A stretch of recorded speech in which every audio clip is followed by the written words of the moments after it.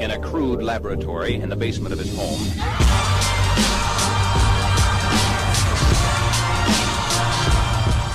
Welcome to the Tech Today podcast, powered by CEO Radar. It's your host, John Mayetta. Too much to catch up on here in one episode.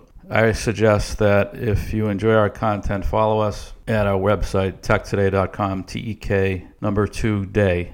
We post much of that to LinkedIn, but not all of it. We post much of it to Twitter and Facebook, but not all of it. 80% of our content is free.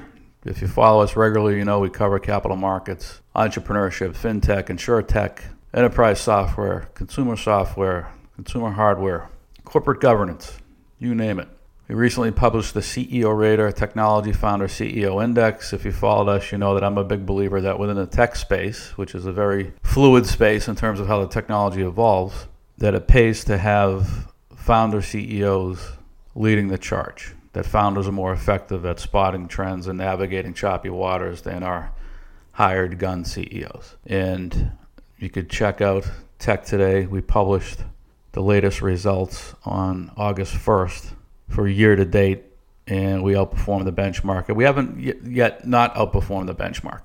So for what it's worth, the undefeated streak remains. What else? The CEO Radar trifecta. If you follow us on social media, you probably saw that. That is our sort of high-level mechanism for identifying quality management teams. When identifying quality management teams, the three elements or the three signposts that we look for at a very high level.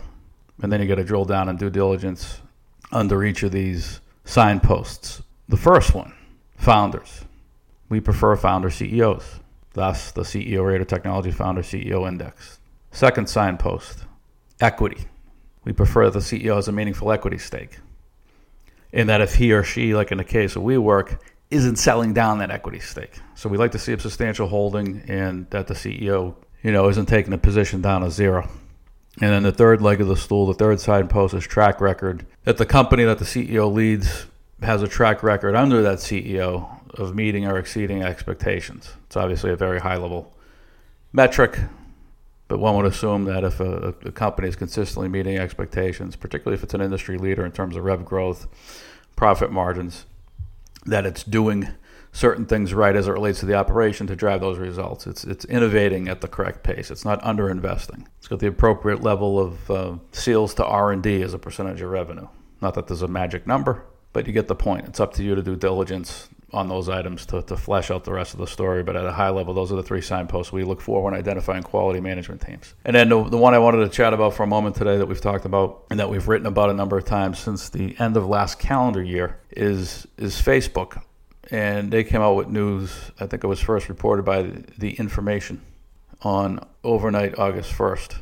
And they talked about how Facebook is going to brand Instagram and WhatsApp Facebook. They're going to put the Facebook moniker, so it's going to be Instagram by Facebook, WhatsApp by Facebook. And if you recall, Instagram's co-founders left at the end of last year. We've got a couple podcasts out about the topic, and we've written about it a couple times as well at Tech Today. So I think this is kind of what we talked about. This is sort of our thesis coming to pass, whereby Facebook's already started to push ads heavy into the Instagram rotation. I'd say our CEO Radar and Tech Today Instagram feeds are almost a full third advertising, sponsored ads, sponsored posts, whereas a year and a half, 2 years ago, maybe 5%. So it's content that's related to what we track, and I'd say the same holds true for my personal Instagram feed. So the sponsored ads are relevant, but they're still noise. So how long before the cool factor, sort of wears off on Instagram and WhatsApp, now that you're branding them Facebook, and at least in the case of Instagram, you're flooding it with ads.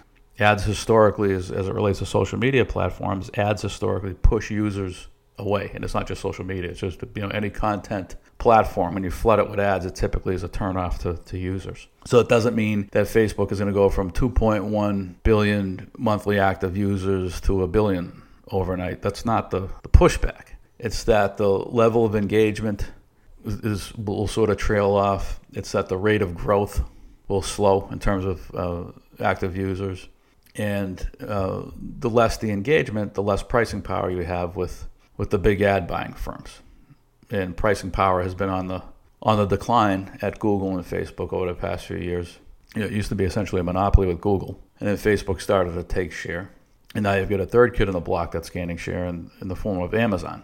And I'm sure there'll be others over time. If Alibaba gains a greater toehold here in the U.S., perhaps a large platform like Booking.com, which is a roll-up of transactional websites, perhaps in the aggregate they start to capture more share. But over time, you would expect at the margin for Google and Facebook's share to dissipate a little bit in terms of share of ad spend, as we would expect to see other platforms scale in size, and as they scale, start to take a little bit of ad spend.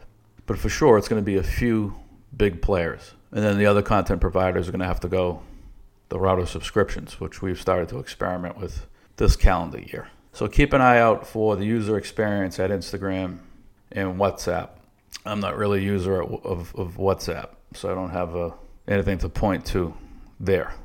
But we would expect to see a bit of user attrition and less pricing power across all Facebook platforms as the two growth pieces, the two growth pillars, Instagram and WhatsApp, lose some of their shine as they each get branded Facebook and come under tighter operational control of Facebook executives. That's all for now. See you next time.